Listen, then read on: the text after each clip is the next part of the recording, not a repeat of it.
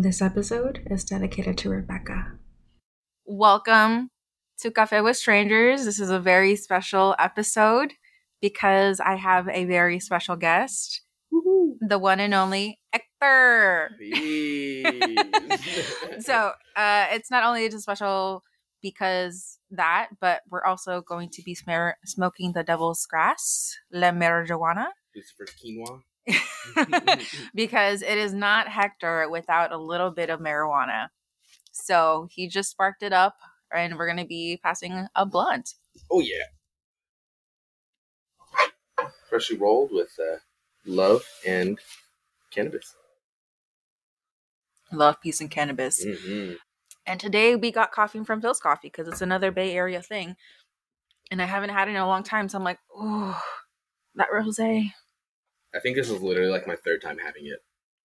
Once with David, once with Elisa and the whole group, all of our group, and then today. How dare you? I know what kind of Bay Area guy doesn't drink Phil's coffee.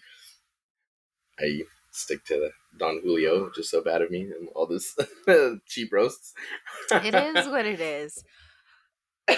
And the coughing begins. Anyway, so as it may be kind of obvious, I know Hector. We have actually been friends for what eight years. 8 years, going on 9 years. Yeah. And it didn't even cross my mind until fairly recently. I'm like, holy shit. So yeah, this was exciting for me because this is besides you picking me up from the airport, this is the third time I think that we've actually sat down and talked. Yeah. We've always been around each other, but we've never had like Hector Mon time kind of thing. Yeah, it's literally, same thing. Only like 3 times. That's so funny. And here we are, smoking a blunt, having some cafecito. that was perfect timing. Can I put this here or tap? Okay, whatever. I'm gonna skip it over to you. Would be helpful if I put our little ashtray there. That's the ashtray? That's what I could find. Yeah. I have an ashtray. It's a water bottle. Water bottle with some water. With some water. There we go. Okay. Jesus, it's gonna be a really. I have no idea how this is gonna go. But fuck it, let's go. Okay. It's stoner time now. Let's start off by what I know about you in terms of your ethnicity. All I know is that you're from El Salvador. Yeah. Where your family, you and your family from? Yeah, family's from El Salvador. I was born and raised here in San Francisco, California. Raised on the mission for a good portion of my life. I would say it probably actually just up until like elementary school. And then moved out right before the big G hit everywhere. Gentrification. Oh my God. Yeah, I had no idea. I was like, G. What thing? COVID's G? I'm like, my brain was gone, or my brain was already going there. Cool. And you were born here, and your parents were they born over there? Yeah, both born in El Salvador. Dad, I can never get the name of the area that they were born in, but like my grandma straight up just transitioned to the city life because of like the gangs taking over the territory of like her childhood home area. My mom and her family, they've always been the big city people, so straight out of the capital, San Salvador. Okay. Yeah, but so you're first gen. Yeah. Me and my brother. I never thought about it.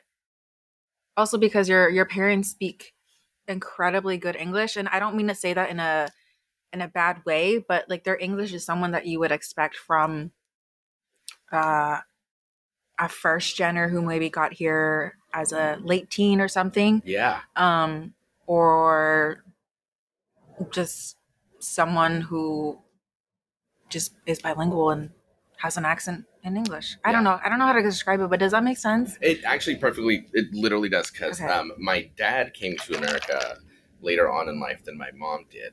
I think my mom was still a teenager or like getting towards her 20s when she first moved here, because she had mentioned high school and like going to high school with Too Short, and like somebody that she knows bought weed off of him back in the day. So she's been around for a minute here. Yeah. So I'm only finding out my mom's stories of her life until recently, just because I've never felt like, oh, I need to ask my mom about like what she's done. But like I Now feel like your mom has some wild stories. Oh my gosh, she's a firecracker soul. She's got so many stories. She's got this whole history that I've never known about, and like dealing with mental illness, being an immigrant, just being the eldest daughter of like, a freshly migrated family. Yeah, she's got stories. Yeah. And I'm only now asking her about like, yeah, mom, so what's this about? That sounds like a lot of, makes me think that you're a Gen 1.5, because your mom experienced a lot of first gen kind of problems, issues, experiences. Yeah. And then you did but didn't. Yeah, so she had my brother. I wouldn't say fairly young compared to like most parents nowadays, but for like her generation, she was pretty young at which she had her first child and my brother, and then yeah, Civil War in El Salvador, so everybody just moved out here. But yeah, I would say 1.5 is right because most of my life has been me and my mom. Yeah. And she's been like embedded in like the culture here since I was like, a baby. Yeah. Like she recalls things that I don't even clearly. But yeah, she dealt with a lot of crazy stuff with like her mom coming here first, and then my grandpa coming here, and then like that old school Latin family having to assimilate basically into this American culture. Which if you saw my grandma now, you'd be like, that lady did a great job. And then my grandpa I never got to meet. Apparently he died before I was born. But yeah, just hearing the stories that my mom told me when like she first moved here, and like how her sisters had to deal with it too, and her being the oldest, and like kind of like breaking down the world to her parents in like a really rebellious way. Because my mom was like, your mom sounds like a first gen. Yeah. She was born out there, but I would definitely consider her first generation here compared to me. Yeah. Interesting. Because I think her youth and coming to here in her youth, she was able to really just take it in and like switch that personality of like, being back in the homeland to like being here. Yeah. Because like I said, that lady's a firecracker. She just like that immediately, like just, And then there's you. Sometimes I question like, how did you, how are you her son? Oh yeah. That's funny. So I never really asked. Let it out. So I always knew of your mom, but I was never fully aware of your dad and like who he is, if he's still in the picture and stuff like that. So are you comfortable talking about that? Yeah, definitely. I mean, catch me a few years earlier and I wouldn't have been, but yeah, so my dad was really absent in a lot of like my life as a child. Sorry, I was totally holding that for a second. Babysitting the I know, blunts. shit. But am I allowed to cuss? Can I cuss? Is that okay? Fuck no. Oh shit, I'm so sorry. Oh fuck, I apologize. No, but yeah, my dad was really absent because like I said, he kind of came later in his life to the States compared to my mom. So I think he was just really enamored by like this Bay Area lifestyle, and like nothing ever stops and he always has something to do. So I know they met in like the nightclub scene, like way back when. Like I was born in '95, so you know the kind of era that they were like clubbing and dancing in the city, full of like everybody. Yeah, him and my mom's relationship was tumultuous to say the least, and highly toxic in my early years as a child. A lot of things I never really like realized until I was a teenager. Then I was like, dude, what? Like this was happening. And not to speak bad on his name, because like I said, now he's very present in my son's life. And that's the weird thing seeing, because he's really involved with him the way he wasn't with me. So, I mean, and I would remember my mom like getting mad at my dad sometimes in my youth for being like, hey, you need to spend some more time with your son. And, as a kid growing up and becoming aware of the world around you, like kind of noticed that sometimes, and I was like, oh, dude, you're kind of like faking it with me. Like, why you, you know, Yeah. like you don't have to do that. Like, I get mom's like pressuring you to do this, but I don't know his side of the coin. You know, he may have expressed interest in like a relationship with me more with my mom, but then didn't know how to act on it. Mm-hmm. Just because his side of the family and himself, I never really had much exposure to compared to my mom, since my mom dominated my life. Not dominated, but you know, like it was mainly with moms. Yeah. And yeah, so it's up until I want to say like young adulthood in my life, and when I really started like branch away from my mom, is when my dad kind of was like, oh, you know, like my son's big now, and I want to kind of talk to him more. I want to like give him some advice now and stuff like that. Yeah. But yeah, there's a lot I don't know about my dad or his side. Yeah. Like I've only met my grandma within like the past 15 years of my life. 15? Yeah, on my dad's side. And then, I didn't even know the whole timeline, to be honest. No, because I've met like my brother and my sister like a weird staggered times too. Because I think it was in like middle of high school. Wait, oh yeah, didn't you tell me that you've realized that you have a lot Yeah. of siblings right now? Not a lot. Sorry, that sounds weird, but like more than you knew. Yeah, that's the great way to say it. Growing up, it was me, my mom, and my brother Oscar from that's a story we can come back to. And you know, from my stepfather, you know, her other baby daddy, whatever you want to call him. But yeah, my brother Oscar. You've met Oscar, right? Yeah. Like twice. Yeah, totally opposite of me. Yeah, so most of my life it was us three. Well, mainly me and my mom. My brother lived with his dad for a portion of his life. And then through whatever events happened in his life, he ended up living with me and my mom, our mom. Yeah, and then I got to like high school, and out of nowhere, my mom was like, "Hey, yeah, you have a sister named Carla that probably goes to your high school," and I was like, "What? I have a sister? What do you mean I have a sister? You know?" And then yeah, I have another brother named Alessandro that just moved, or that moved from El Salvador here. Not just moved, a while ago. I don't know why I'm putting that out. He's gonna keep it going. Oh my gosh. Yeah, my oldest brother, so my father's first son. I met him in the beginning of high school. He was the one who told me we had a sister, and I was like, "What? I already have two brothers? Like that's crazy!" And now I have a sister.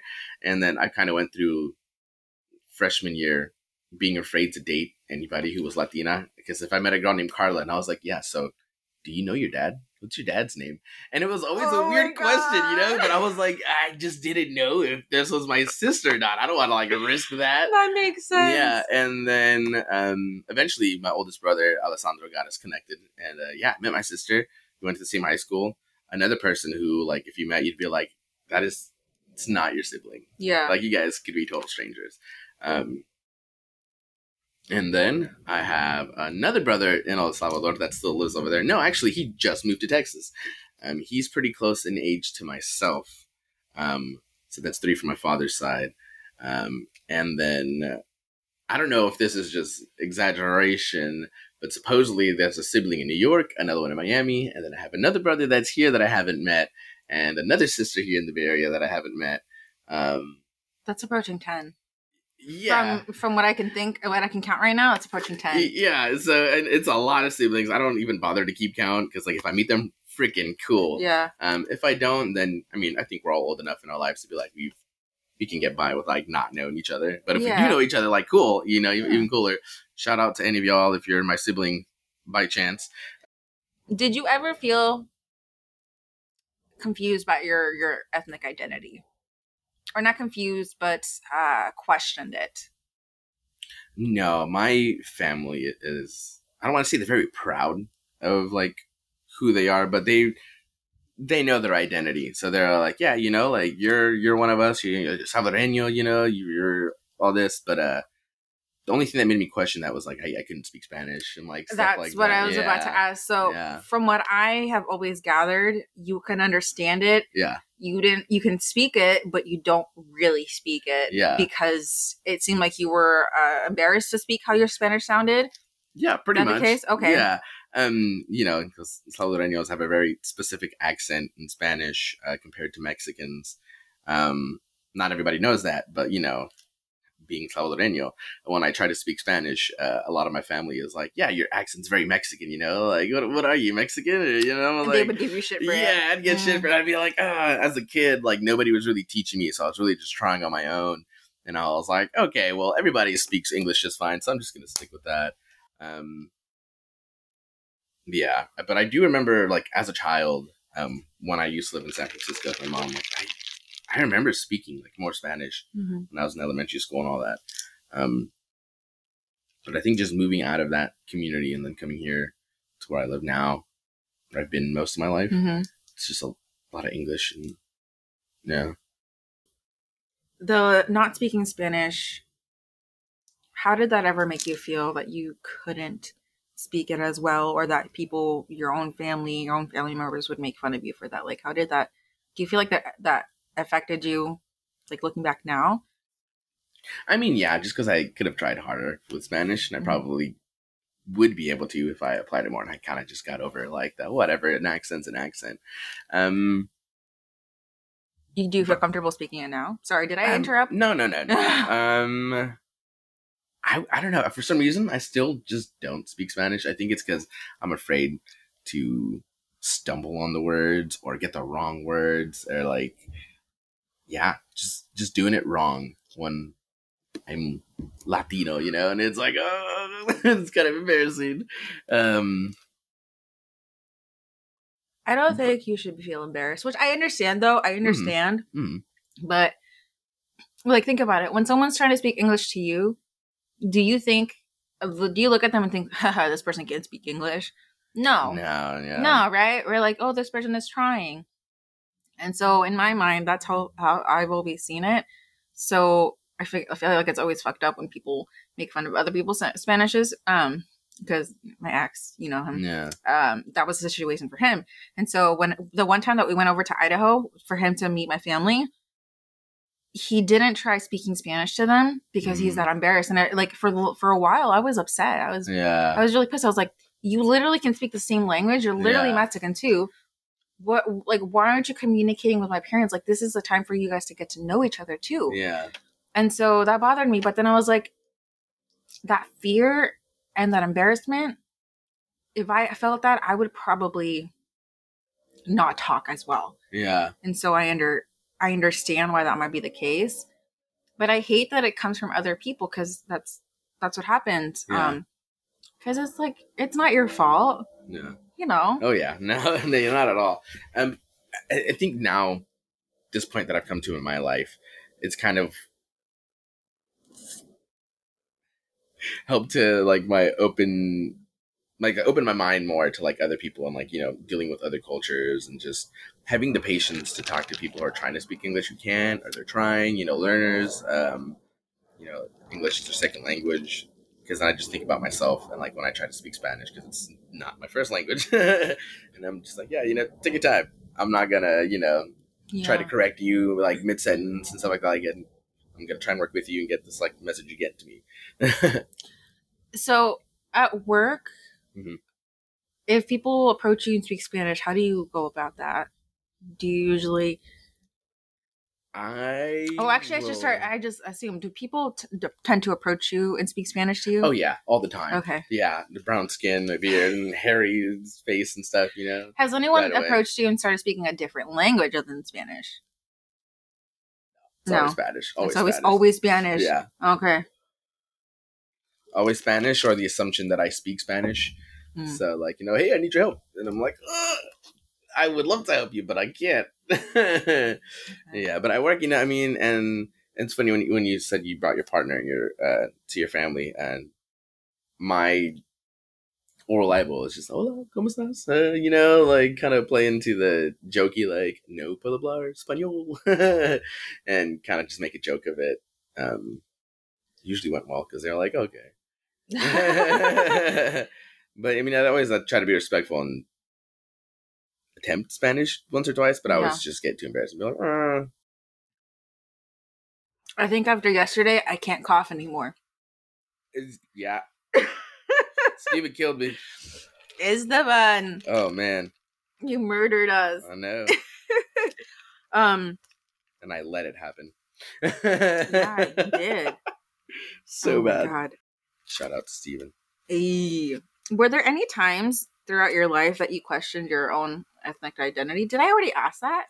I don't know. You might have, and I might have not directly answered the question. But I mean, there have been other times where I'm just generally like trying to discover myself. Are you even taking hits? I can take okay, no, I'm sorry, but no, I feel like I hand it to you, and then boom, I look away. You're trying to hand it to me. Are you trying to make me avoid asking stuff? You know, just get you high enough to just forget. Not get into my personal life. This is totally being coerced. Coerced. There is another person standing here that is has. He's got signs saying "Smoke the weed, answer the questions, or else." So yeah, did you ever question your ethnic identity at any point? Yeah. And what was it? Yeah, I think it was just when I started actually like working and doing like my summer camp job. Actually, working with kids and doing all that. Just having that time to myself and to really reflect on like who I am. I was like, yeah, am I really like Salvadoreño? And I mean, it is part of my identity, but I mean, I was born here, and I mean, lately I've just kind of been like, yeah, I'm definitely an American, you know, not to be like America, you know, but it's like I can't lie, I've got like, you know, Salvadoreño in me, but you're Salvadorian American. Yeah, and I don't want to just be like, yeah, I'm just this because it's. I felt like that for the longest time too. Yeah. Sorry, I interrupted. I got excited. Yeah, no, it's good. I would say like I feel like I've been in the same boat too, but someone once told me something, and so I'm going to tell you. Yeah. Whatever it is that you do is Salvadorian American, because that's who you are. Yeah. Just how you had no choice in being born, you had no say.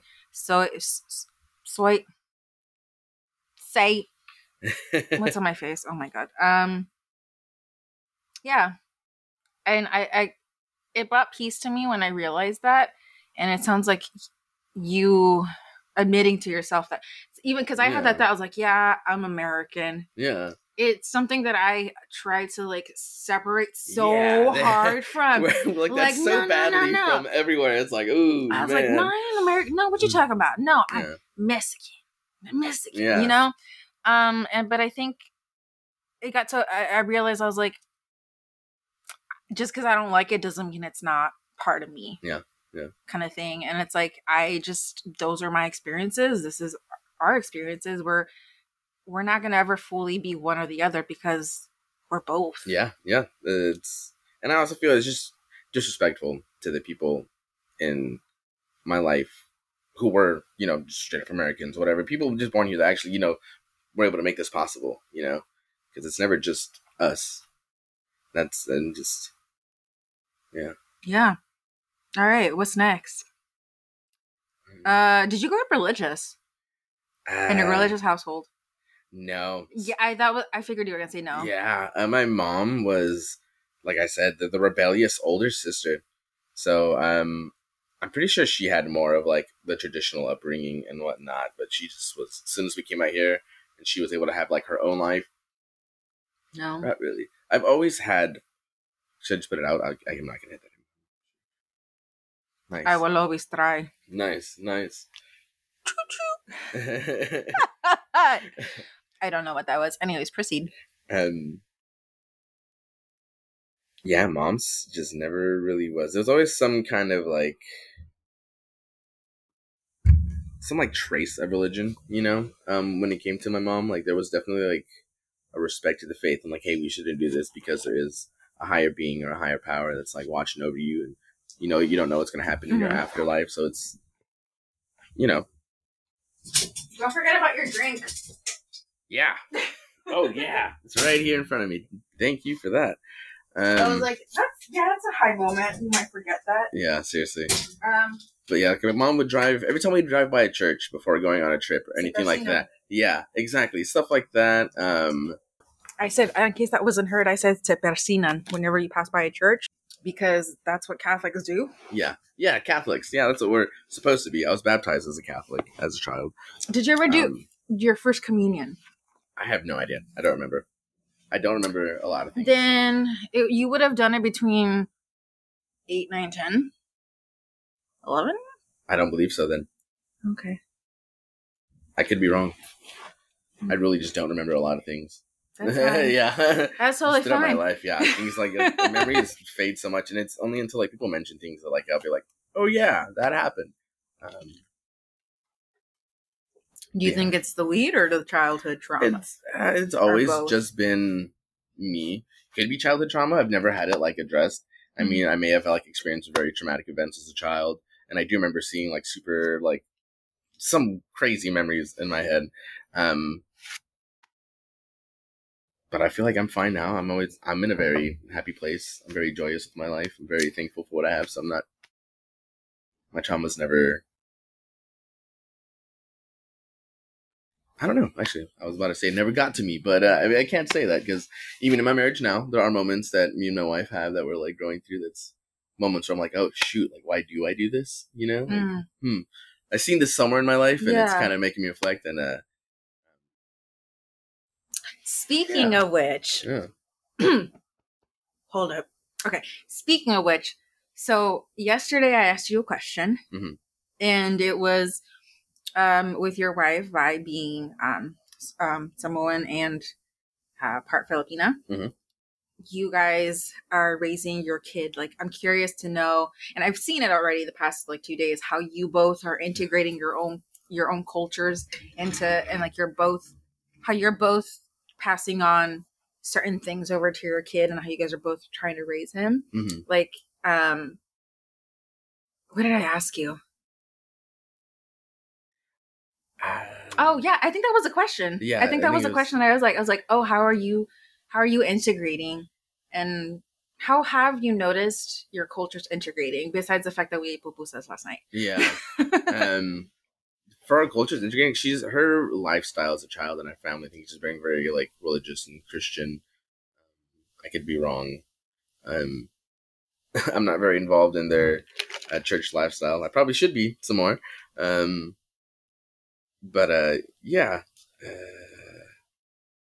You guys are teaching him Spanish. I'm just stoned and I keep like losing track. But yeah, yeah, I speak a lot of Spanish to him. My mom speaks a lot of Spanish to him. I try to speak Spanish to him, try to make him think that I'm super comfortable with it, like don't let him see that. My mom definitely speaks Spanish to him. And he understands. I think he's very much like me, which I've seen lately, where he responds in English a lot, talks a lot in English, but understands Spanish. And then my wife's side of the family, I think it's more of the lifestyle that they have and like just the way their family works and how integrated they are compared to like my family nowadays. Okay. They have a lot of huge family events, very connected. Samoan part of our family, everybody's super connected, super together. It's always a beautiful time, everyone's laughing or, just nice little dinners. But yeah, for her family and their parties, it's a lot of get-togethers for like every little thing, Yeah. So like every small moment, it's like, yeah, let's all get together. Then it's always like a huge group, and that wasn't like that for you. No, it was my lifestyle was very much just me and my mom, and like we'd occasionally go to like my grandma's house to have like a huge family party with like all of her sisters and all my cousins, and that would be cool, seeing the cousins of like our generation, and then there's my brother and like the older siblings, and then there's like now the younger ones who are all in the military now, or not all of them, but some of them, right on to them, choosing that lifestyle. It's just the way our family branches like in so many different ways. That's a common thing, is to have lots of family parties and gatherings and be surrounded by so many people and getting together for the littlest of things, because that's what my family will do 4th of July, they don't fucking know shit about it. Yeah. One of my uncles was like, just, all right, I'm bringing a beer. Food, yeah. Exactly. So it just now hit me right now how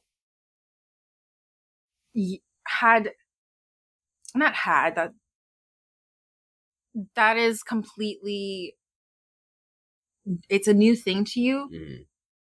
But had it been someone else, it wouldn't have been anything. Yeah.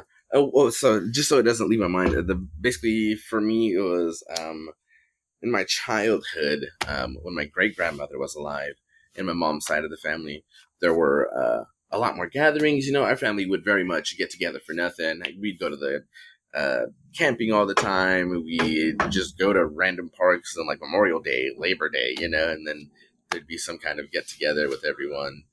And then as soon as my great grandmother died, the family just kind of stopped connecting as much. And maybe I was just getting older, but then you started to see like some relationships between members, and you're like, oh, they don't really get along, or oh, you know, they very much like can be with each other, but they don't have the best relationship, so maybe they shouldn't be in the same space. And people just, you know, slowly like, you know, it's kept to their own families. Like me and my mom, it became basically, it evolved to like my grandma having events with like her daughters, which is like my mom and all my aunties. And then it'd be like that immediate family. You know what that's becoming now? Like the past 2 nights, those are the aunts and uncles. Yeah. That's what we're trying to.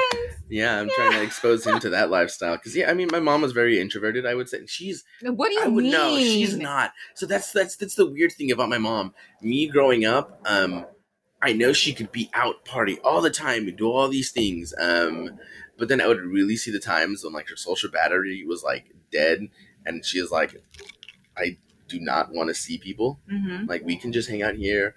We're going to have our Sunday brunch. It's like me and you. We're going to go out to the park. We're going to go to the zoo. We're going to hang out. It'd just be my mom, like, chilling, driving, going somewhere, eating somewhere. A lot of mom and son time. So I'm a total mama's boy. Cute. Yeah, even though I deny it sometimes. Like, straight up, just talking about this is like bringing a tear to my eye because I love my mom. But yeah, just seeing her, even with her own family, it's not like she disliked the family or she didn't want to see them because like, oh, it's, you know, family. She would just be like, I don't want to see people. And I think I've picked up on that because I have a lot of moments where I'm like, I don't want to be with a lot of people. And I think it upsets my wife, which is that's one of the things we're running into because her family is very integrated. And sometimes I have no like social battery. Yeah. And they're all great people, and I love hanging out with them, and they're all super fun and super welcoming. Like, none of them have been rude to me. Or no, like, it's just you have your social batteries down. Yeah. I get you, because when it comes to, like, I'm usually the one that's like, my social battery's done. Yeah. I didn't realize how low my social battery was until my ex, because of all the family gatherings. Yeah. It was, like, really often, and I'm like, yeah. I can't keep up. And I didn't realize that until months after. I was like, that was killing my social battery. Yeah. But it's because I was trying to keep up. Yeah. And to me, I'm like, I just need a lot more alone time, a lot more time to not do that, or to not socialize. I need time to be quiet. Viola's definitely experienced that with me so far. You know what's... Yeah. Okay. She's a social butterfly too. She can go on. I think that's partly why I was like, this marriage is super easy. She's kind of like my mom, where she can just go, you know. They're the kind of people that can just go on. And then once same thing with her, once she's crashed, she gets like me. But yeah, it's funny to me because you've always seemed like the extroverted guy. Yeah. Learned it from my mom. Just, you know, I mean, I'm always talking, always like, you know, just, it's always a good time is what it is, you know, just appreciate the I don't moments. think I've ever been mad at you. I think no need to be mad or like, you know, like, upset. It's a waste of time to just lose that energy, like being like, you know, just, I don't know. I just hate those kinds of negative emotions.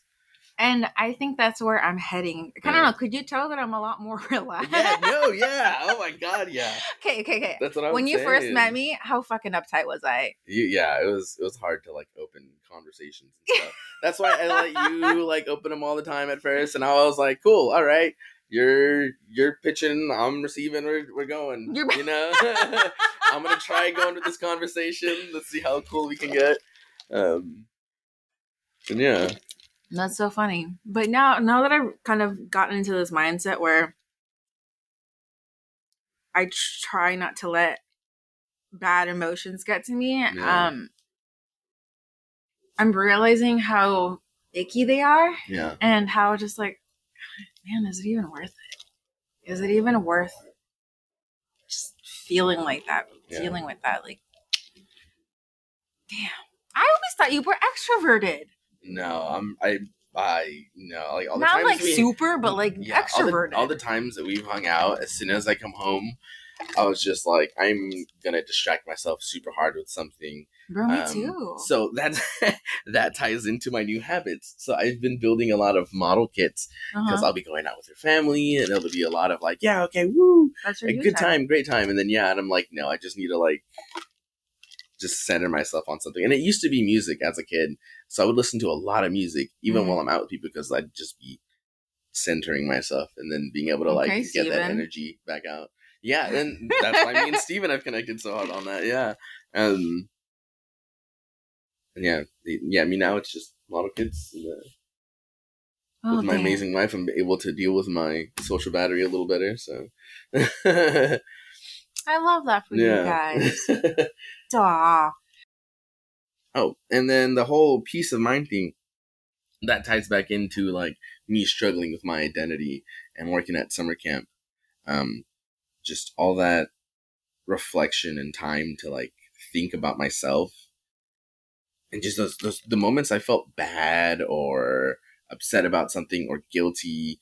I just had to come to terms with like, I've had a lot of toxic moments, or it's these fears that I have in my own life that's making me like lash out to people in weird ways, and just sitting in the woods. Wait. And, is this? Did not record. Hold on, let me see if it's recorded. It's okay. Well, conversation's going anyway, so I mean, I'll stop talking, but you know what I mean. If it's not recording, then you can jump back into it. Oh no, it's staring right at me. You're recording. Okay, this is what I wanted. Okay, school. Mm-hmm. Okay, so sorry. Where were you saying? I forgot now. Shit. Damn it. Okay. Stoner mind, you derailed me. Stoner and ADHD. Oh my god. Yeah. What was it? Do you remember the car? We started talking about something, and I'm like, hold up. Yeah. So what did I say? No, what did you say when we were in the car?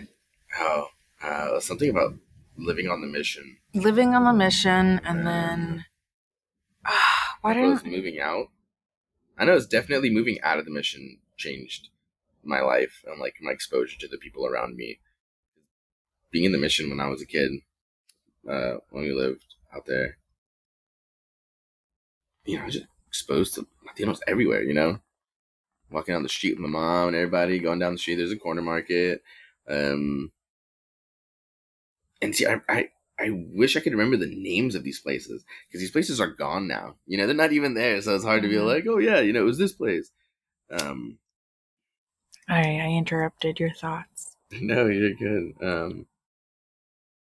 It's just, it's growing up in the mission, moving out of their effect to your identity. Moving out of the city just changed my life, basically. Because I remember as a kid, I used to be able to speak Spanish a little more, and I was a lot more comfortable interacting with people. I think just because being in a community of Latinos, being a little kid stumbling on Spanish in the store, it's like, oh, he's learning, and then moving out to a place like this where there's like a lot more, array, and there's an array of different people here as well, but it's not just like one single community. And then English was just like the basic language, and trying to keep my Spanish, but like just really persisting with English because it's what everybody spoke was kind of what was like led to the embarrassment into like speaking Spanish, because I would try, and then I'd hear other people's Spanish that are my age and be like, oh, well, and like, and people, like you asked earlier, if like people would assume I spoke Spanish, they would just kind of jump into it. And as a kid, I would try out here to be like, ha ha ha, speaking Spanish, quiero uno de esos, por favor. And then hearing them chuckle or, a little like, this guy's trying. All right. It was embarrassing as a kid, but I mean, seeing it now as, thinking about it as an adult, it's just like, you're probably just laughing like, okay, it's a comedic moment. Is this kid trying? Even now, you're positive. But I mean, yeah, I try to be, which ties into the summer camp thing. Just being in the woods, it just gave me a lot of time to think, be like, let go, be happy. I wish I could pull up the creed or the tenets of the place that I was at. Oh my God, they just bring me so much peace of mind. Every time I'm stressed, I just think of one of those, and I'm like, okay, I don't want them to like always speak like health and wealth to the person that you're interacting with, just because positive conversations, positive vibes, influence each other positively. Yeah. Yes. Yeah. Yeah. Summer camp changed my life, which is also why I accept myself being called an American, because the biggest changes in my life were brought to me by a white dude. It took one guy for me to see me at volunteering at a outdoor camp to be like, hey dude, you're really good with kids, like, do you want a job? And I was like, fuck it, all right, I'm gonna get paid. Oh dang, I think when he first brought me on, I was like 16. Yeah. And then that's also where I met Viola. So without this white dude, I would not have met my wife, had my son be where I'm at right now, And that's where it's like, yeah, like how can I not accept this part of my life when this guy's, born out of Chicago, Illinois, coming out here. Shout out to Hilltop, dude, Camp Pa. He's called Camp Pa because it's the camp grandpa of my grandchild. Or my grandchild. Shoot, not that old yet. Yeah. That's so fucking cute. So that dude changed my life. Going to volunteer, because there's so much stuff that's happened in my life. Oh my God, you met Vi at 16? No. So 16, 17, it was just me. Like, those were the moments. Oh, but eventually it led. Yeah.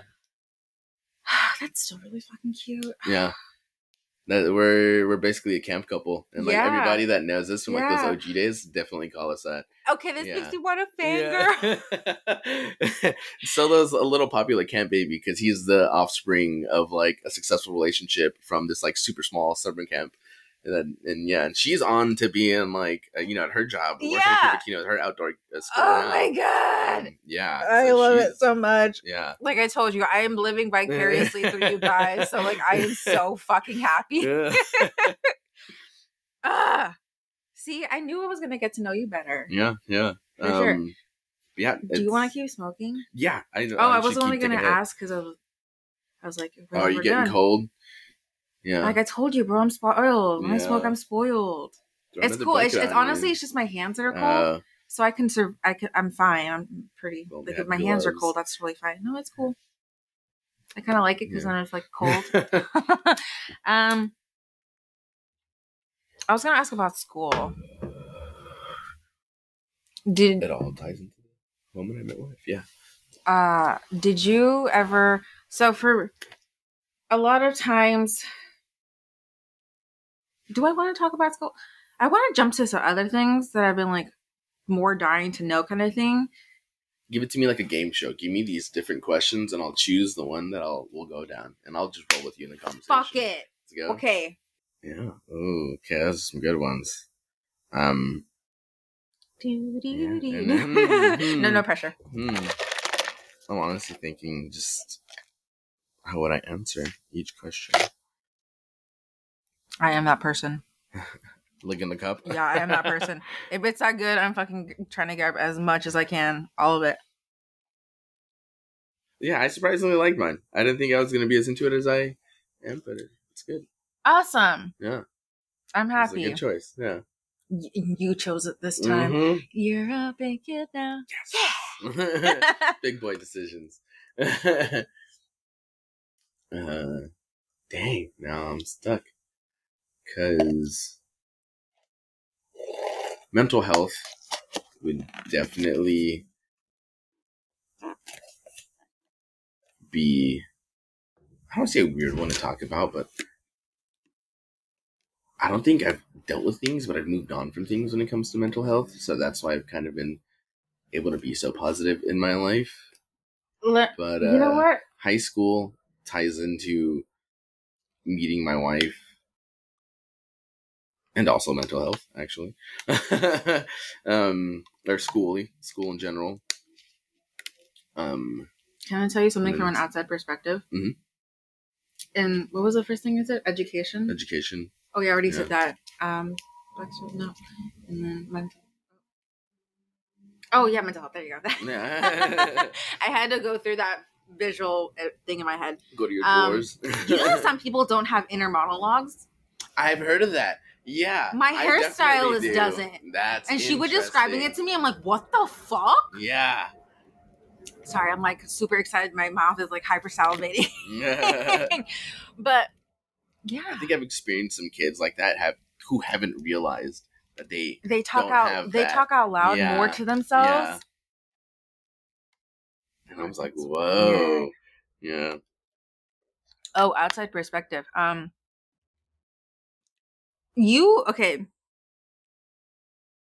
If I were to just guess, or not just guess, like let's say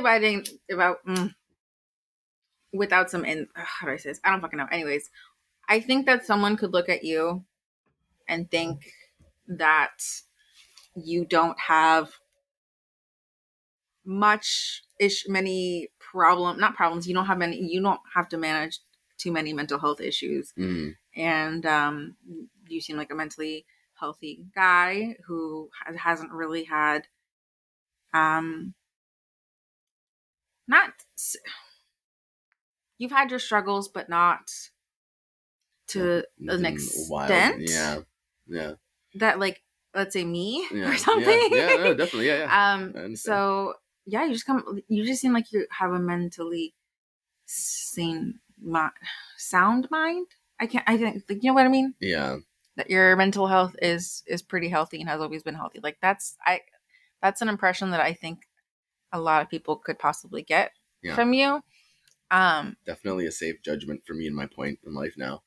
But then at the same time, I'm like, well, everyone has their issues no matter how they present. Yeah. So 10,000%. Oh, that was ugly. That was ugly. Excuse me. I know that was weak. So I should put a warning because I burp a lot, and so there are people who don't like burps. Yeah. And I'm like, I'm sorry, but like, I enjoy burping. Don't judge me. Actually, I don't care.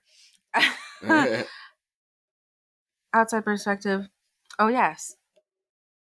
So talk about mental health then. Like, that's my first. What I just said. How much of it is true? How much of it is not? Well, since you phrased it like that I'm a person, who would, that judgment would be safe to, what you just said, blah blah blah blah blah blah blah blah blah blah.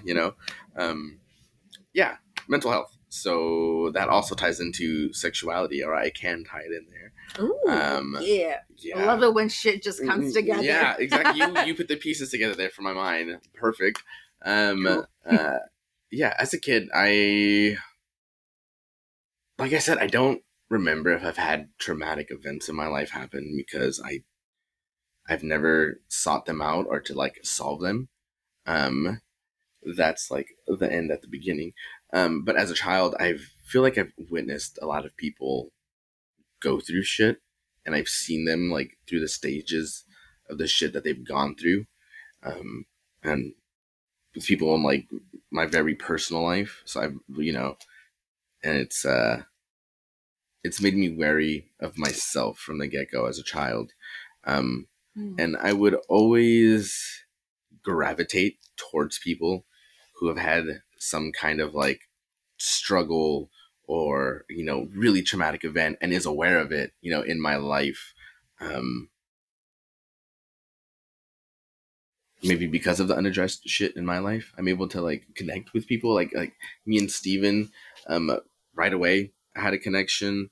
And, what was it for us? I don't know. We just got along. Yeah, and that's the thing with Steven, and that's the thing with me and a lot of people. And it's like people I genuinely care about. And like, I don't know, maybe it's just because we're all lacking love in some way, so we seek it like from our friends and like these comfortable relationships that we have with each other. That's how I You're viewed very it. approachable. Thanks to Mom. And all her lessons. Yeah. I think also seeing my own mom go through like some shit in her life, and I don't think she's aware that I was aware as a child of like some of the things that she was going through, and like some of the other people in my life. Yeah. But yeah, just growing up, I don't know, I always felt so like heartbroken growing up and like just seeking like love from people, and not that I didn't get it from my mom or like the people like it was just something in me that was weird. Yeah, mental health and just witnessing people. Sorry, trying to get back into it.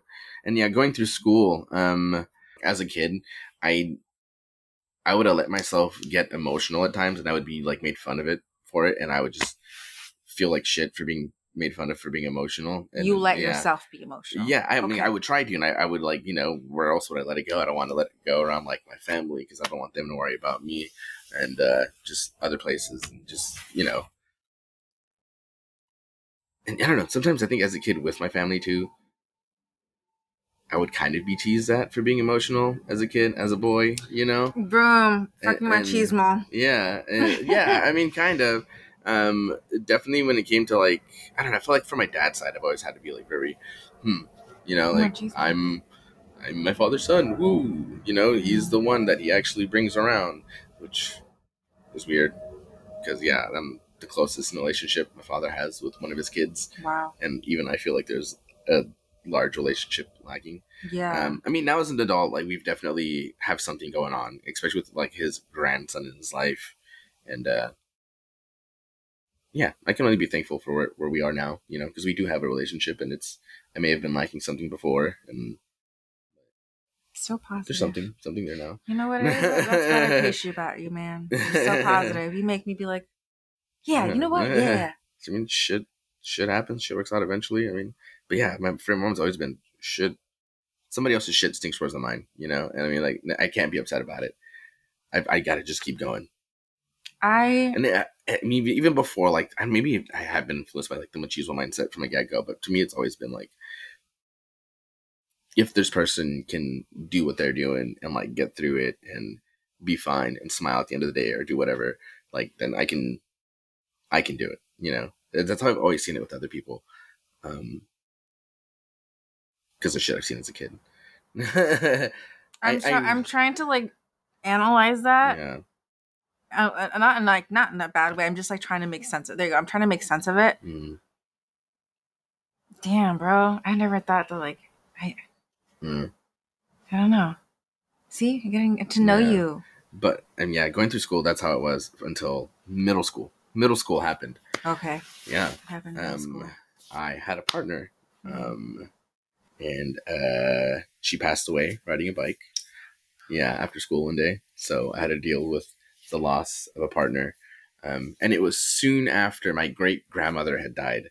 So then my family was feeling the effects of mourning, and everybody was getting, disconnected. And like I said, the family kind of started to break in connection. Yeah. So I wasn't seeing like my cousins as much. I wasn't seeing like, and, my mother was hurt too, because that's her grandma, and she was mourning in her way. Then I lost my partner in middle school. And the big moment for me was like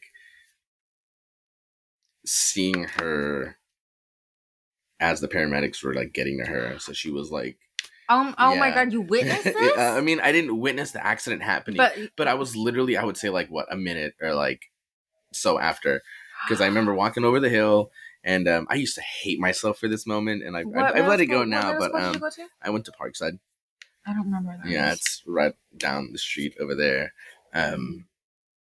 But I remember after school, we were getting out of class. End of the day, we were gonna walk home together like we usually do, share our music, listen to my iPod while we're walking together.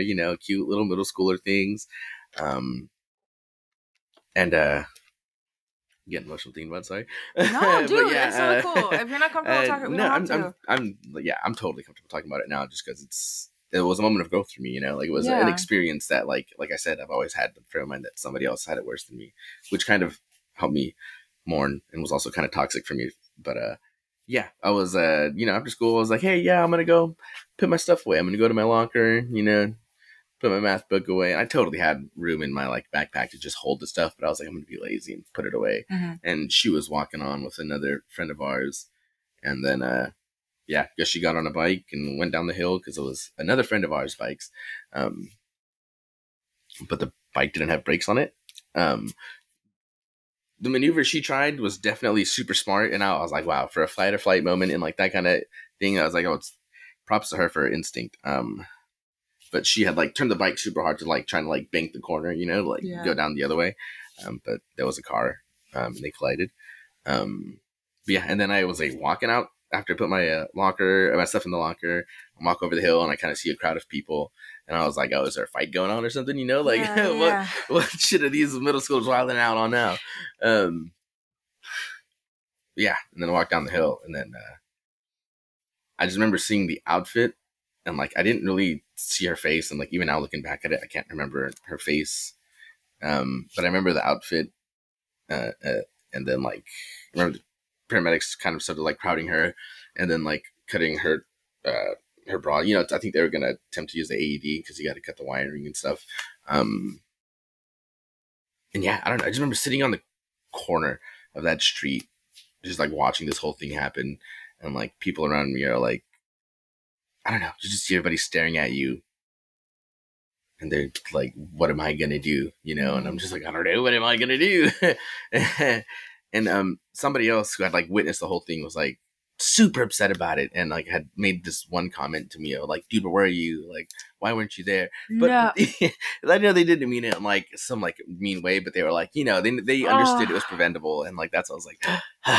And then it's just when I heard that comment, I was like, oh, I don't know what to do. And then the paramedics had taken her away, and I just like walked home, and yeah, it was super traumatic event for me as a middle schooler. Yeah, and like rest in peace, Rebecca. It was in the 7th grade, 8th grade, going into 8th grade. Oh my god! Yeah. Can I share that piece of information? Okay. Yeah. Or actually, I don't know. It's also one of those things where it's like Rebecca was the name when you guys found out the sex.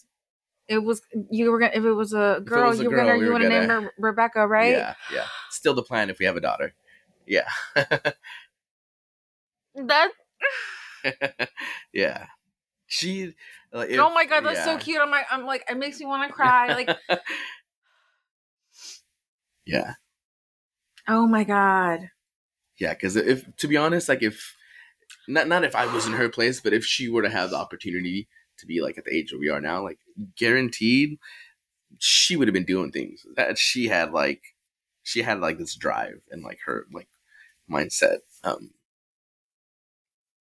And just her, to be honest, it was her that influenced like that general positivity, because she was the first person that I met that was super like, oh, it's okay.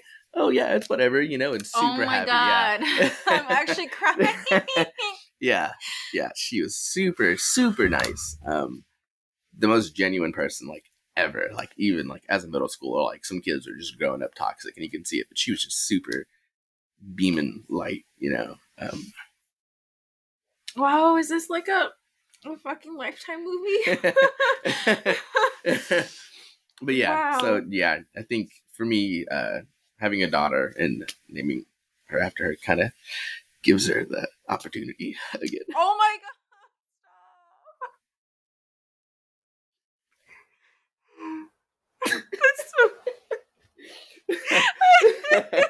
Get stoned and cried with each other, just... Oh my god! Yeah. Super blessed to have a wife that's super okay with that too, because oh my god, I can't handle it. It's so cute. Oh my god. Yeah. Damn, had I known that I would have cried here, man, I would have gotten some toilet paper. And then she had a box of tissues. Ah. Yeah, not a story I've told in a while. Yeah. Taking that into high school was super hard because I just disassociated from a lot of people. I just felt bad for the longest time about losing her in that one moment. Really, really hated myself for like the longest time. Oh my that. god, Yeah. I can't imagine. Yeah. But yeah. And to come out this fucking positive, like, oh my god.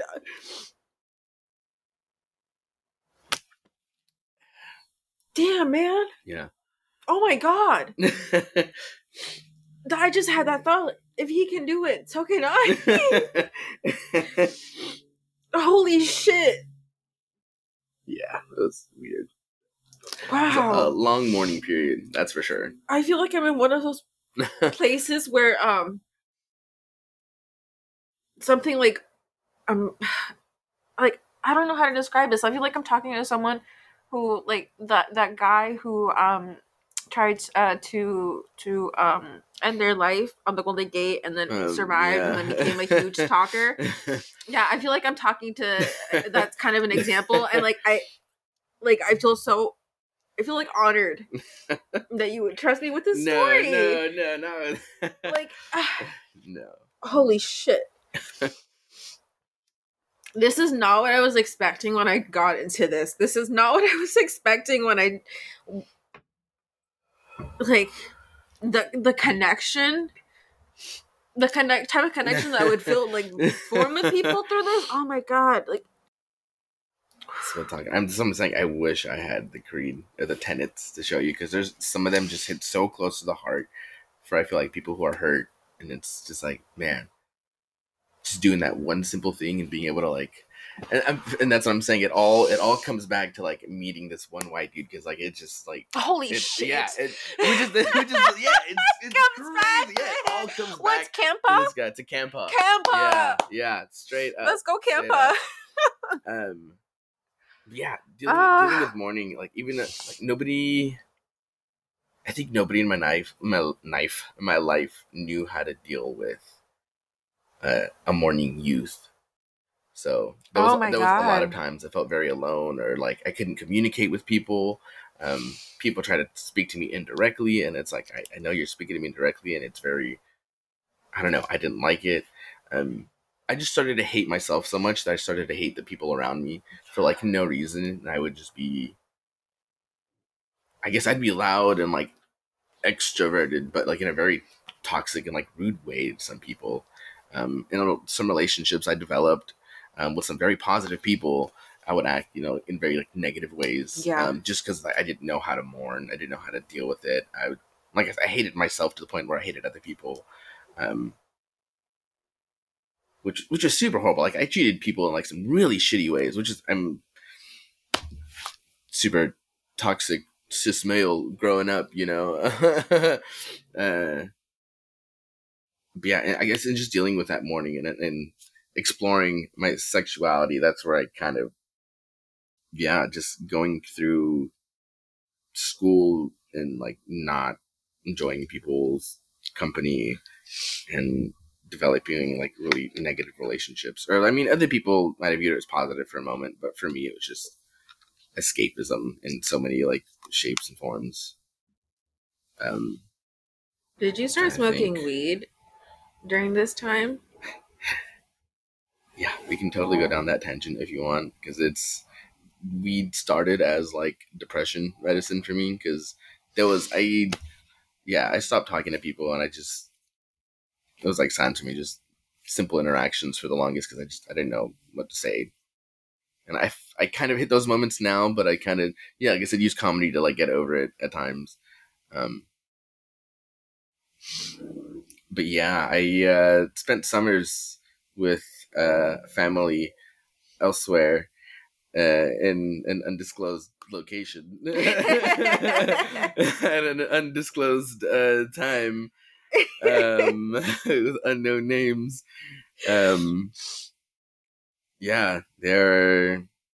It was the first time I was able to like connect with people again, because I mean I would just I don't remember what led to the point for mourning. I don't know if I want to tell the other part of the Rebecca story that's really gonna like wrench people's guts and then go from there, or like do I want to just mess with everybody right now and use the whole story? Be so bad. Okay, you can think about that while I go use the bathroom. Yeah, no, I'll wait for you. That's so funny. I need a restart. Okay. Decided not to do the other part just it's totally fine. The story, I kind of already got out of the zone a little bit, so it's fine. We shared the tears. We don't need to jump back into that. Okay, so then what? How is this continuing? Oh, me exploring with cannabis as a young child with undisclosed people at an undisclosed time in an undisclosed place. Yeah, well, they were exploring this at the time because there was a lot easier access to it where they were at, and I don't know what led to the point of saying, okay, I'm gonna go spend my time somewhere else, leaving like my home. But yeah, I just remember leaving with family and going to this place, hanging out with these people who I love very much and very much appreciate and treat very much like my brothers, and thank them so much for helping me at least start my grieving process in a more positive way. But yeah, they were just like, hey, have a smoke, and then just sitting in this place, super open sky, away from the city, being high for the first time. I didn't feel like a worry, I like I felt okay. I didn't like hate myself. I didn't feel like, oh man, I've got to think negatively about this, or I've got to get away from these people. I don't know. I think I felt like I didn't want to be around people because I didn't want to see anybody die anymore. Like my great grandma just passed away from like us leaving a vacation. I didn't witness her. I would have been, oh my God, that would have been horrible if I witnessed like both in the span of time of that as a youth. Oh my gosh, scarred. Oh yeah. Thankful for the multiverse that that's not me. Respects to the other one. But yeah, just dealing with the morning of that situation with my great grandmother and then witnessing that. I was just afraid to get close to anybody, make like a genuine connection. I didn't want to be close to anybody because I didn't want to feel that pain of losing somebody super close to me again. And just that thought alone, that like I don't want to see somebody potentially dying, led to like really short relationships in all shapes and forms with people, and it just just made a really negative impact in my life going through high school and middle school, because I'd be like, yeah, I'm doing this for the right reason. Fuck, get out of my life. I don't want to really deal with this right now. You gave me a momentary piece of happiness, and you have upset me this one time. Now I don't want to see you. This weird way of processing life that I had. Then yeah, I'd smoked. Did not feel the need to like interact the way that I did, and just was able, to like just be at peace sometimes, be out of my own headspace. And then I just kept smoking from there. Not as often. I still smoked very little for a good portion of time after that, just because it wasn't super easy access for me. Yeah. It just kind of helped me be like, okay, maybe I can be open to being like, whew, chase this feeling without having to do that, like I know what I could feel if I get out of that headspace, or if I able, back then it wasn't addressing it. It was escapism. Like I said, getting away from that morning, I'm just going to get high for a little bit. Which is super bad, I guess, is good to use or not. I don't know. It got me to the point now where I am, so I'm like still thankful for it. But yeah, just using it as like an antidepressant and occasionally having it. And what did I say? Oh, it showed me what I could have, like what headspace I could be in of just being able to like let go. And then I started attempting to be more social, I started getting reconnected to Oscar because we've known each other since the second grade. Ugh, So yeah. having that, and yeah, him witnessing my mourning period and me cutting him out of my life for like X amount of time and then really reconnecting. And he was discovering his sexuality. So we were, Oscar. yeah, straight up. Oh my God, Ty, my brother. No, he's not. Oh, no. Ty is, I don't know where I'd be without him. Also, my Oh, to mourning clarify, Oscar, or I do that all the time. Hector has a brother named Oscar. We're That not talking brother. about that brother. We're talking about Oscar, the friend. Yeah, I call him Ty because of some nicknames we got in middle school. We're always super close, so they basically named us Kai and Ty. So I'm Kai, he's Ty, and you'll hear us call each other that. And it's very Yeah. much like an interpersonal Yeah. like, call out. I hear thing. that every once in a while. Yeah, yeah. That's how long he's known me. But then I started hanging out with him a little more. Yeah, I would still smoke and get high, and then we'd go out and socialize, or I'd drink a little, whatever. Exploring drugs and alcohol as a youth. And yeah, I started meeting like guys that I really felt like connected to, and I was like, oh, I don't really feel this connected to with like females like that. And I mean, I was being a super toxic male at that time and only seeking out physical connections with most of the women in my life, which I apologize to all of them for all that bullshit that I did. Oh my gosh, I was horrible. Sorry for another time. Yeah, such an asshole. Because this Hector wouldn't. No, this Hector would never. Oh my gosh, I can't now. I feel like just again wasting time with that negative energy all those situations bring. You just don't want to do that. It's be positive, be happy, just love each other in a genuine way. Don't manipulate and do all that shit. But yeah, and then meeting men and at these events and like people I liked, very beautiful individuals, and I was like, I'm fascinated by you. And yeah, that's where I discovered myself hanging out with Ty, and yeah, I feel like the downside of that is I never really got to explore my fluidity, even up until now, my point in marriage. Like, I've always known I'm okay with having a relationship with any person in any situation. It's just the individual that I want to have a connection with. It's the person that I meet. Valuing the human connection. Yeah. It's like, whatever, but yeah, and then trying to explore that as a youth. I remember bringing it up to some family members, and they were like, no, you don't. You'll get over it. Like, we know what you're doing. No, you're not. You're going to get over it. And then I was just never comfortable with myself around family in that way. I think even now they think I'm very much like, he's a straight man with a wife and child. He's, don't know that I'd be okay with doing other things. They're very much in denial. I mean, at this point, like I said, they probably have like no idea. But yeah, as a youth, definitely had questionable conversations and then questionable looks after making a proclamation. They're like, yeah, I think I might be interested. And then I'd be like, oh yeah, this artist I like, oh, this guy is amazing. And they'd be like, oh, is he amazing or is he amazing? And it's like, and just the looks and stuff that I'd get from family, from, like I said, very much like Catholic traditional, but with my mom, That's rude. Was, huh? That's rude. Yeah, very much so. So I was very embarrassed, and I don't want to say ashamed. I was never ashamed of myself when it came to that. But I just felt embarrassed, and like, oh, honestly, just stick to this hetero lifestyle. That I suppressed my sexuality so much. Yeah. I think part of the reasons is because I knew situations like yours happened. Yeah. Especially with all those fucking telenovelas. Yeah. I think I just was like, the brain will do anything to preserve itself and block those memories. Yeah.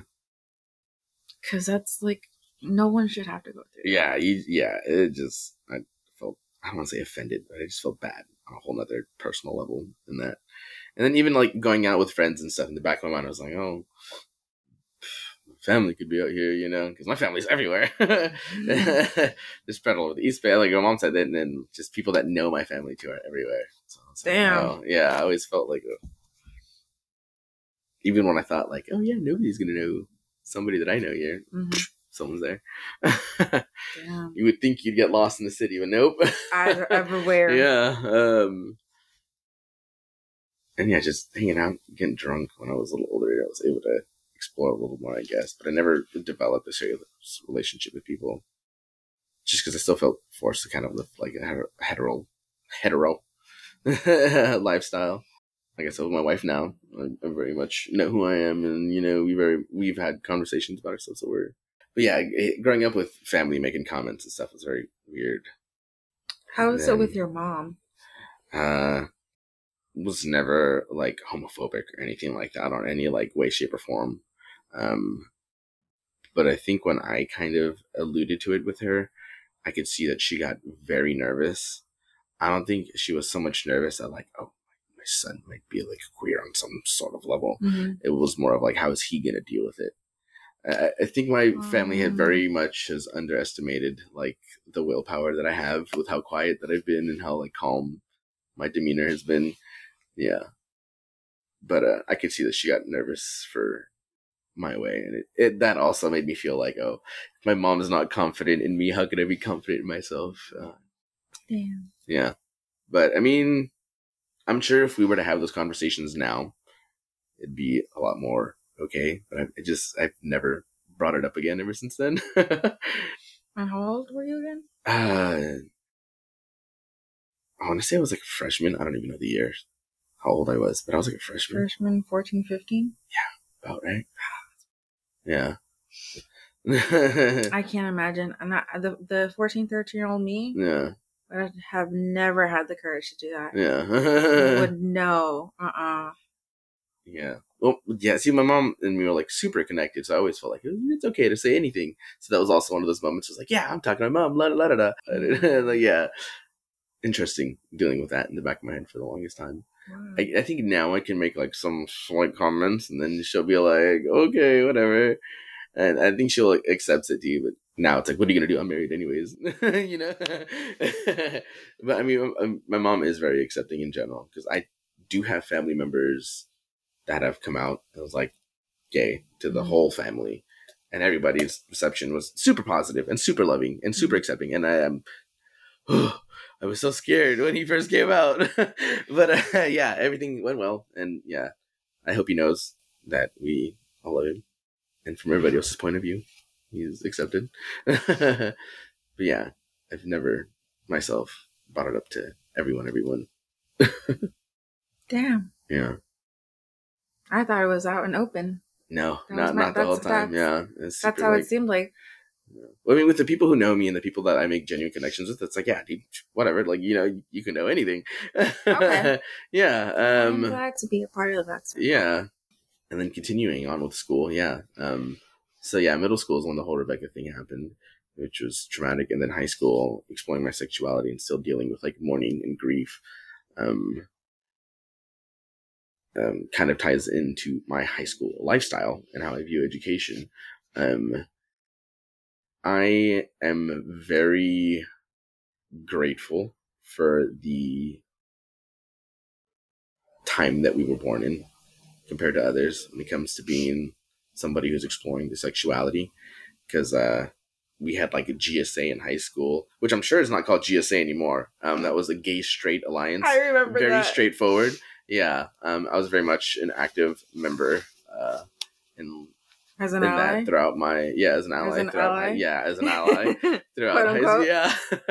Throughout high school. And I think that's how me and Ty got connected to a lot of events as well. Just because a lot of outreach programs and, you know, people fighting suicide and all these other things within like the community. And yeah, I'm grateful for that because I was able to be in a comfortable space. And can I say something before I lose a thought? That's how deep in the closet I was that I don't even dare approach to be an ally. Yeah. In that thing, like that's how I hit it from my mom. Actually, I was like, "No, I'm part of this club. I'm an ally, Mom. I'm down for the people, Yeah, And I think that's how she was able to be like, oh, okay, and kind of accept the terms that I might be exploring. Yeah, it's like, no, I'm just an ally. I'm exposed to it. I'm not involved in it, Damn. Okay. Yeah. Like I said, thank you for my mom for always being the beautiful, accepting woman that she is. But yeah, continue on. Yeah, so that we got connected with people through, being allies with the GSA. And it got me away from being the people who've known me my whole life. Because being in middle school and seeing all those eyes, like, looking at me on the corner of that street, and then seeing everybody in, like, high school and through college, I mean, the same eyes that looked at me when I was, like, smaller to be like, oh, what's this guy doing now? Was always in the back of my mind. It was always something like, how are they looking at me? Like, is it, like, is this, like, the guy that lost Rebecca? Or not lost Rebecca, but, like, is this Rebecca's ex-boyfriend? Or is this Hector? It was, like, just, I never knew how to interact with those people, like, genuinely. Which I feel bad for, because, I mean, a lot of cool-ass people, and a lot of people are in great places in their life now. Could have had some good friendships. But just, and me mourning and, like, dealing with, like, I don't know, just the visuals of all that. Super weird. To feel like you had all these odds, that's one of my greatest phobias. It was, like, all the time. Especially San Bruno is super small. I don't think people realize it here on the peninsula. Oh my god.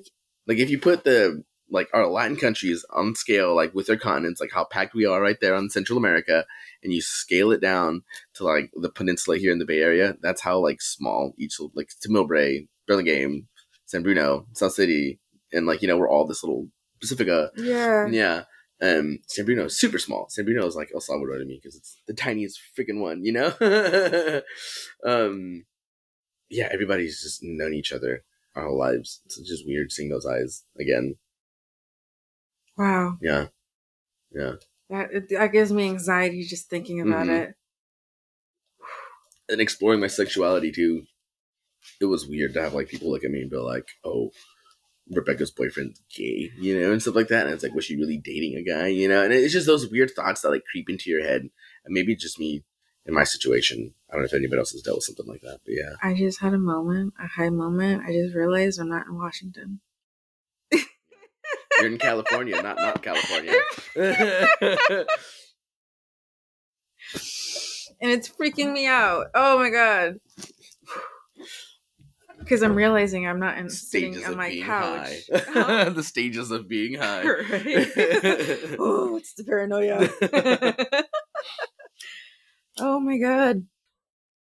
Yeah, so that was weird, exploring all that. And then, high school. So that ties into my education, because I was grieving. I was put into a grief group in high school because, like, other people are dealing with stuff too. Let's all talk about our problems. And I thought it was going to be a really positive moment. And it did help me in some kind of way, actually, because I was able to see, again, other people's issues and, like, their personal lives. And, like, for me, I was dealing with a traumatic moment. Other people are dealing with, like, persistent trauma, and I was like, how could I be like, I'm so sad, I feel so bad, and this person's, like, dealing with, like, sexual harassment and all these other things, and and it's like, but yeah, in my weird mourning and grief, I just got really, like, lazy with school. So I was like, why do I need to participate in high school? Like, I'm probably gonna die before I'm 20, whatever. Like, I don't need to establish a career or, like, learn anything. It was just that weird, like, hate myself kind of thing. Yeah. I was like, I'm gonna die probably before we all get anywhere. So I don't need to be doing this shit. And stupid youth, I should have done it. When you were at that period, what age did you think you would make it past?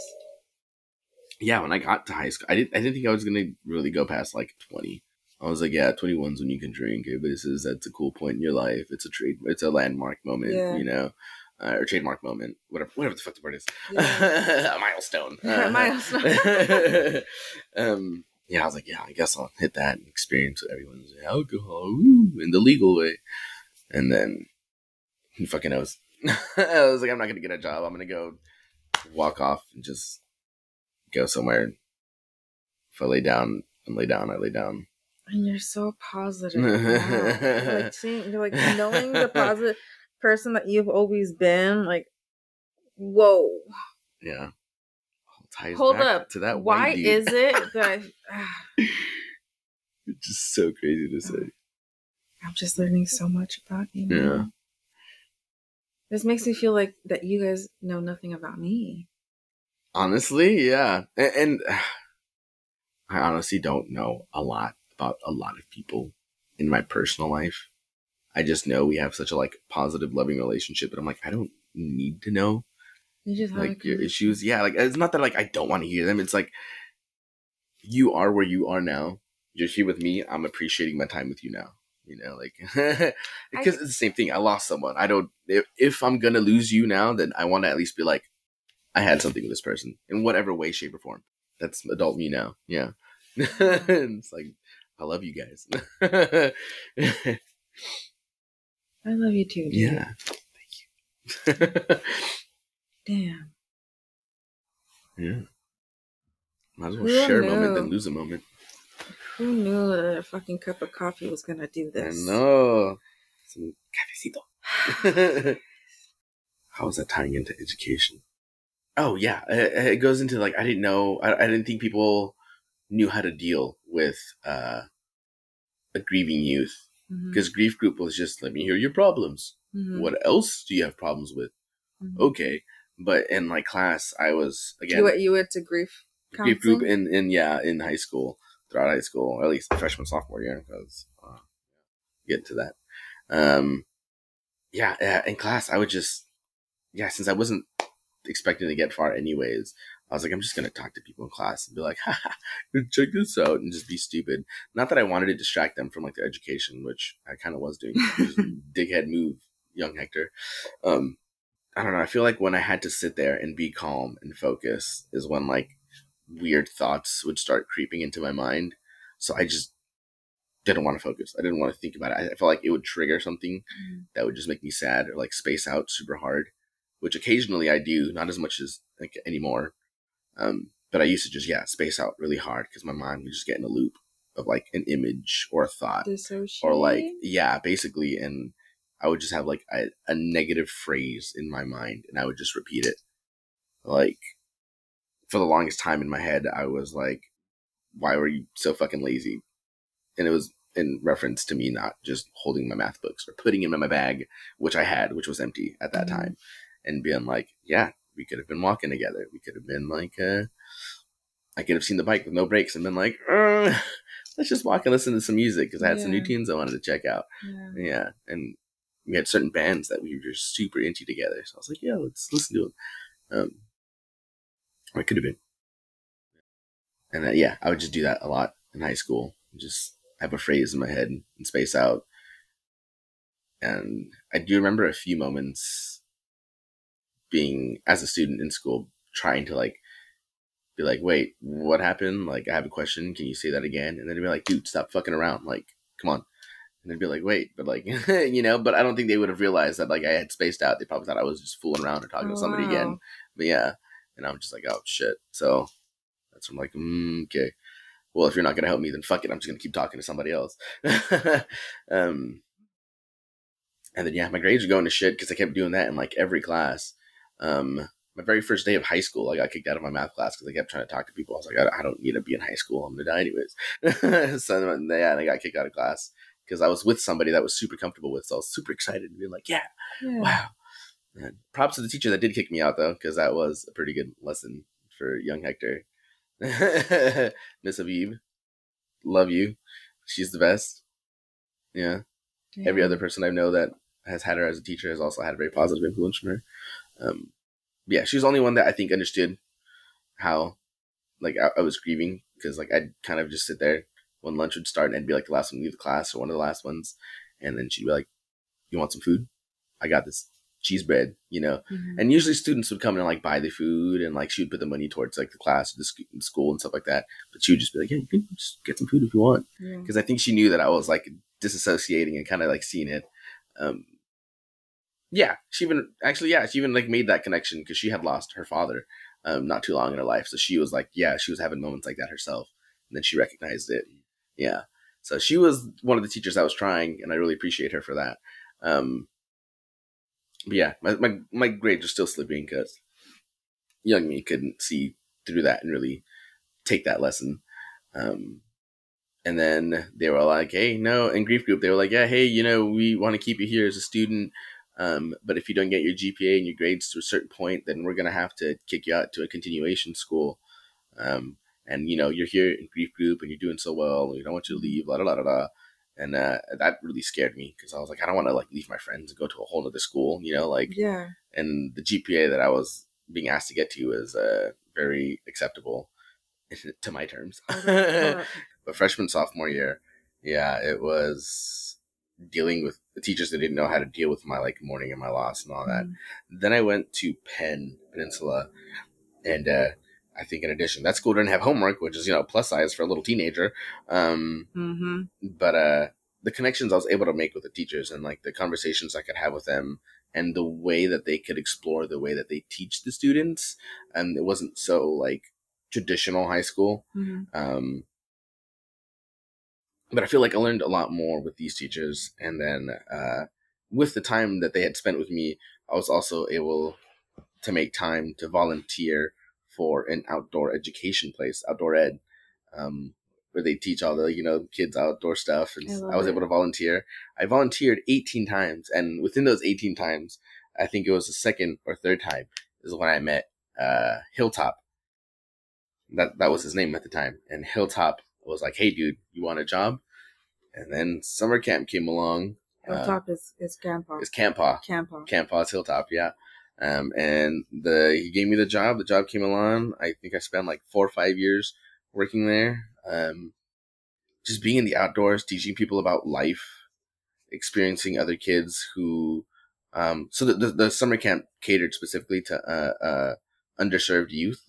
So kids that are broke, kids from the foster system, kids who are dealing with traumatic events, kids on the spectrum, like kids of all forms that aren't so privileged, I would say. And yeah, just that mentality of like people's shit's worse than mine, and me like being able to teach these kids from like who have dealt with situations much worse than mine, and actually being able to help them smile a little and like deal with issues before they get to a point that I did. And the munchies have kicked in. Oh yeah, the munchies. And yeah, I guess just becoming an educator to youth and helping kids help me and myself and my own mentality to like accept this toxic stuff that I was doing. And then that's where I met my wife. Yeah. Did I ever tell you why I want to foster? No. Oh my god. It's a very similar. That's we have a connection in that sense. Oh my god. That is for later. I'll let you finish. Yeah. Just being an outdoor educator and being out in the woods, really connecting with like Mother Nature and accepting that I've got problems with my Spanish. That's okay. Like I'll attempt it sometimes. I do kind of work on it for my son now. It was basically got me into the mindset that I'm a good person, whatever. Or I wasn't a good person actually. I was able to become a good person, and even if I became a good person, I could become a better person. I don't know. It just switched all that negativity in my mind to this like optimistic mindset, just helping these kids and helping them deal with their traumas, and in these conversations, them helping me deal with my traumas, and some of these kids now, like they're kicking ass where they're at now, and I'm like, whoa, dude, right on, going to like colleges, universities, and all that. Anything you'd like to end with? I love you all. Be happy. Be well. Wise words from Hector. All right. Thank you all for listening. Until next time.